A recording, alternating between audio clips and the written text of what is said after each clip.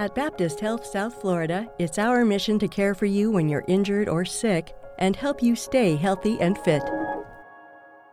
Welcome to the Baptist Health Talk podcast, where our respected experts bring you timely, practical health and wellness information to improve your family's quality of life.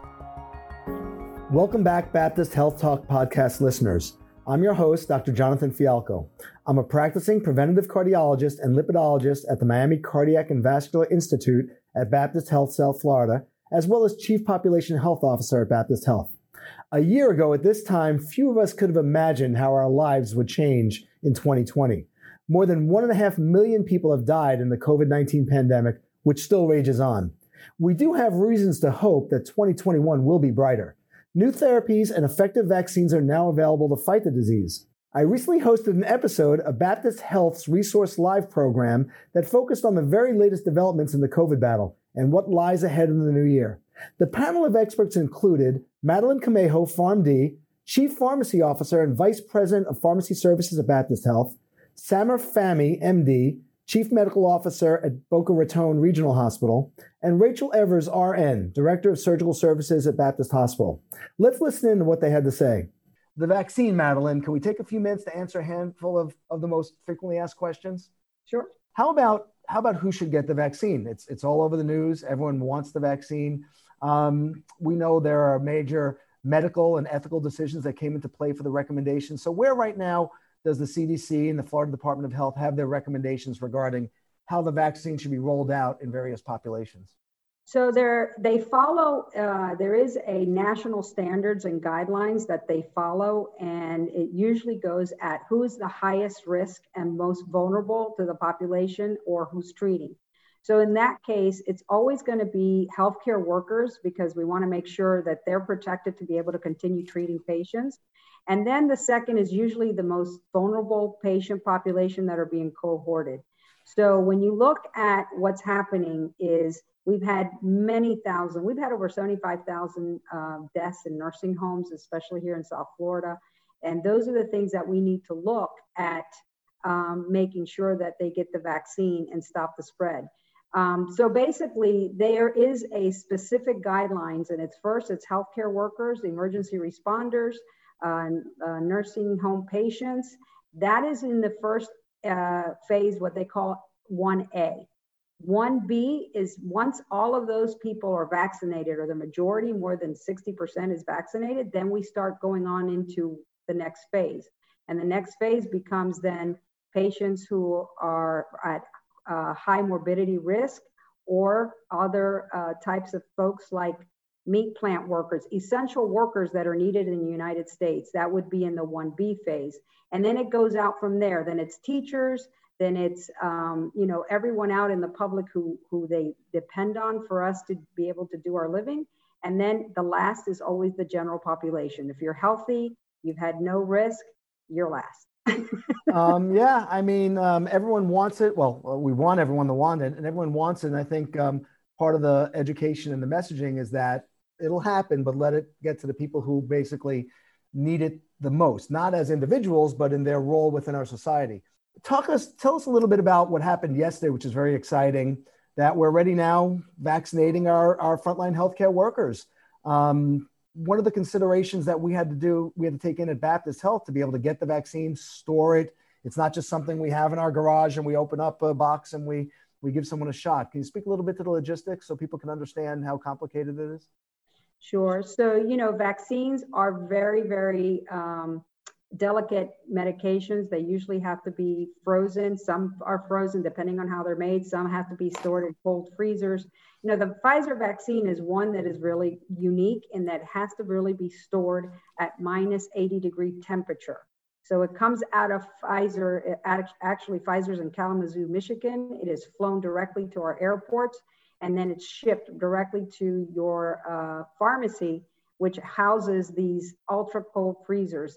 They get unpacked. They're monitored every step of the way because we cannot lose the cold chain storage. And then it gets put into the freezers. In order for us to vaccinate, then we have to then thaw out 3 hours before we start our vaccination routine. And then we have to put them into a refrigeration. It takes 3 hours to thaw from refrigeration or 30 to 40 minutes in regular room temperature, but you have to maintain it to keeping it cool. Because once you put the vaccine together and you put a diluent in it, you only have 6 hours to use the vaccine or you lose stability and the effectiveness of the vaccine. Last question to Madeline before we move on to Sam and Rachel. How does the vaccine work? Why is this different than previous vaccines, which were live vaccines or whole viruses that are inactive? And speak a little bit about why we're so comfortable that this rapidly developed vaccine is safe. So normally people are used to the flu vaccine, and why it takes so long on time with flu is that the proteins are grown in eggs. This is such a completely different platform. And I want people to understand that this platform has been around a long time because other cancer drugs were actually based on this platform. So for us, example, there is no live virus in this vaccine. So if you get vaccinated, you're not going to get COVID-19 because there's nothing live that goes through it. And the way it works is that they're manufactured proteins, and what they're called is messenger RNA molecules. And what they do is they send messages to your body to instruct your cells to produce proteins so that they in turn trigger your immune system. And that's how they begin to produce antibodies to fight the coronavirus. Sam and Rachel, we'll start with Sam. What are your thoughts about receiving the vaccine? Are you planning on getting it? You're planning on having family members get it? And with that, what are your hopes for how the vaccine can protect people at risk? Sam, you want to start? Sure. So there's no doubt that I will stand in line and I will get my vaccine.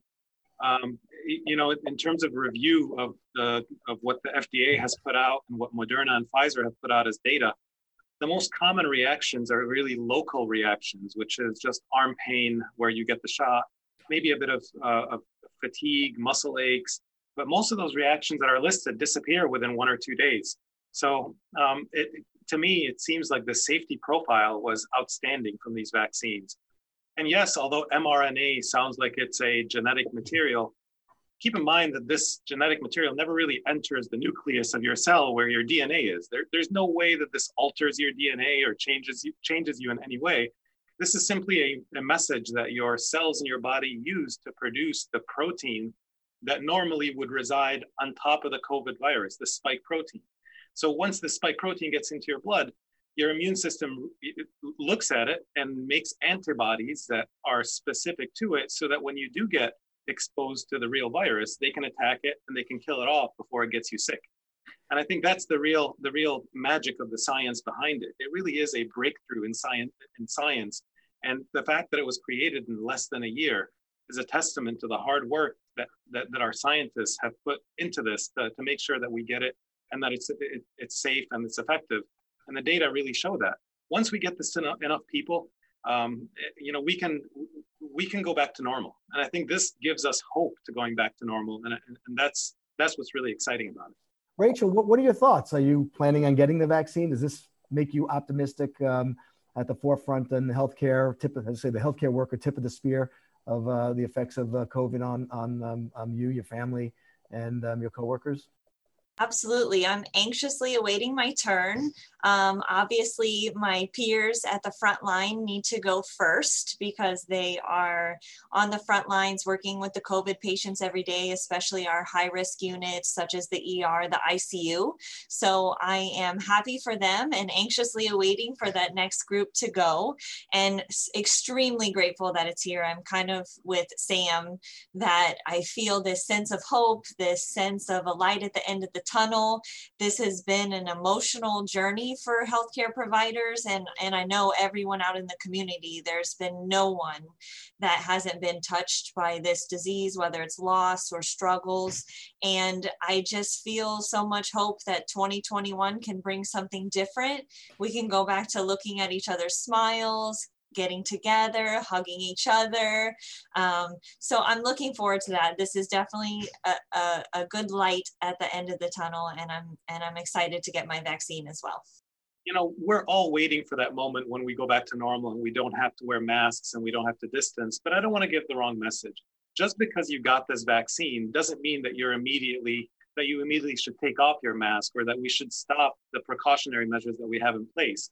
We know this is going to take a while before a large enough portion of the population takes the vaccine, and before whether we figure out whether somebody that has an asymptomatic infection can transmit it or not. Whether you got the vaccine or not, that wasn't looked at in the trials, whether these people were asymptomatic and able to give it to somebody else. So we have to be careful until we know more information.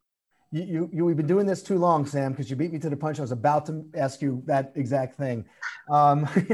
Getting the vaccine, especially now until months go by and we have that herd immunity, which we are going to address, everyone should still wear masks, proper social distancing. Don't be close indoors because we don't know if you're immune, number one. We don't know if you can still transmit the virus, if you get it from someone else, if you're exposed to it from someone else, even if you have the immunity. Should not change anyone's behavioral patterns at all until down the road when our healthcare professionals and public health leaders give us those guidance. So keep that in mind. What else is going on? What's the update on convalescent plasma and some of the other therapies that you've been leading in the efforts of evaluating? Sure. So we are armed today with many more tools at our disposal than we were back in March and April when this pandemic first hit us. There's a couple of medications that have even gotten FDA authorization, not just emergency use authorization or approvals. So, the mainstays of treatment in many of our hospitals are medications like remdesivir and dexamethasone, so a steroid and an antiviral drug. Those are great, especially when you give them early on in the disease process, that they can prevent the lung damage from occurring if you develop COVID pneumonia or before you develop COVID pneumonia. So they're great medications. We're using them quite a bit in our hospitals for patients that qualify, and we are seeing positive effects of that. No doubt that we have a lower mortality today than we did 9 or 10 months ago when this started, and a lower percentage of our patients are ending up in the ICU because of the use of those meds. And even more, we have medications for people that have mild or moderate symptoms that do not require hospitalization. So if you're not sick enough to be in the hospital, there's now immunotherapy with medications like bamlanivimab and Regeneron, where we can use these drugs to prevent the progression of disease in people who are not too sick. Now, you'd have to qualify for it if you're 65 or above, or if you're 55 to 64 and you have other comorbid conditions like diabetes or heart disease or lung disease. You may be able to qualify for that. And that really takes some of these high-risk patients and reduces the amount of patients that end up in the hospital, almost by 70% in the studies that were published. So really exciting treatments that we have at our disposal today to be able to use to prevent progression and to treat patients once they're hospitalized if that happens. We'd be remiss if we didn't talk a little bit about the Baptist Health Hospital's experiences. Rachel, we've discharged over 8,000 COVID patients across the system since then. 8,000, and each of those had significant impact on our staff, of course, and our healthcare workers. We talked a little bit about the optimism. Talk a little bit. It's a great chance for everyone to understand the quality and dedication of our staff. And I always want to come to you with an update since it's a moving target. Give us a little sense of the impact of the COVID on the staff and the mood. Well, we have our moments of our highs and lows, right? So last week, just here at Baptist, we discharged our 2,000th patient. Healthcare providers in general do a really bad job of taking care of themselves. We tend to take care of ourselves last, but I think that we've learned through this journey that we have to take care of one another. We have to take care of ourselves so that we can continue to care for these patients in the community.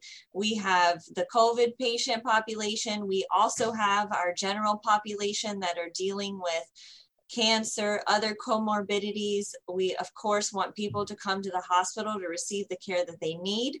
So it's a constant collaboration between all the interdisciplinary departments to ensure that we are giving the highest quality care, that the patients are in the right place to get exactly what they need, the right services they need, that we have the right supplies that we need. But it ultimately comes down to everybody wants to step in this door every single day and take care of the patients. And we have to care for each other, or else we're not going to be able to get through this. Like we said, there's the light, but this is still a marathon. We still have a ways to go. We have to take care of ourselves so that we can continue to celebrate these moments, like discharging so many patients. Sam, herd immunity, another buzzword that's been out there, took on some implications beyond what we wanted. Arguably, that's how all vaccines work. Can you speak a little bit about what herd immunity is?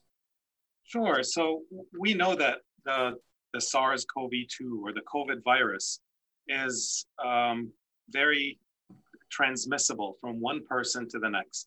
We know that if you're in a group or in a party, one person can spread it to many more people in that small group. And that's why we've been saying no large gatherings since the beginning of this disease. So the concept of herd immunity is it surrounds the idea that if you have enough people in a gathering that are immune, or enough people in society that are immune because they got vaccinated or because they've previously been exposed to the virus and recovered, that you're not able to transmit it to as many people. Now, the percentage of people that need that immunity to really halt the virus's transmission differs greatly based on how infectious that virus is. Some viruses that are not highly infectious, you may only need 50% of the population to have immunity. But the theory behind COVID-19 is that you need up to 75, 80% of people to have immunity for you to really halt the transmission and to slow it down to the point where, again, we can go back to normal. We can start loosening on our restrictions with masking and social distancing and gathering. So to achieve that, it's going to take a huge, public health information campaign to make sure that people understand that this is a safe and effective vaccine. The worst way to accomplish herd immunity is to wait for everybody to get infected. You would lose the weakest and most vulnerable members of our society. Our grandparents, our elderly or chronically ill people that we all have around us that are living normal lives now. You don't want to expose them to the virus in hopes of getting to herd immunity. The best way to accomplish it is by vaccination, and a strong vaccination campaign to let people know that when we hit that number, we do have that light at the end of the tunnel and we can go back to returning to normal.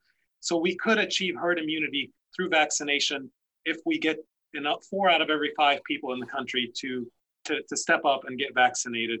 And honestly, at this point, we're not really clear how long that immunity will last, but hopefully it lasts many months to years, which is the anticipated time that it should last.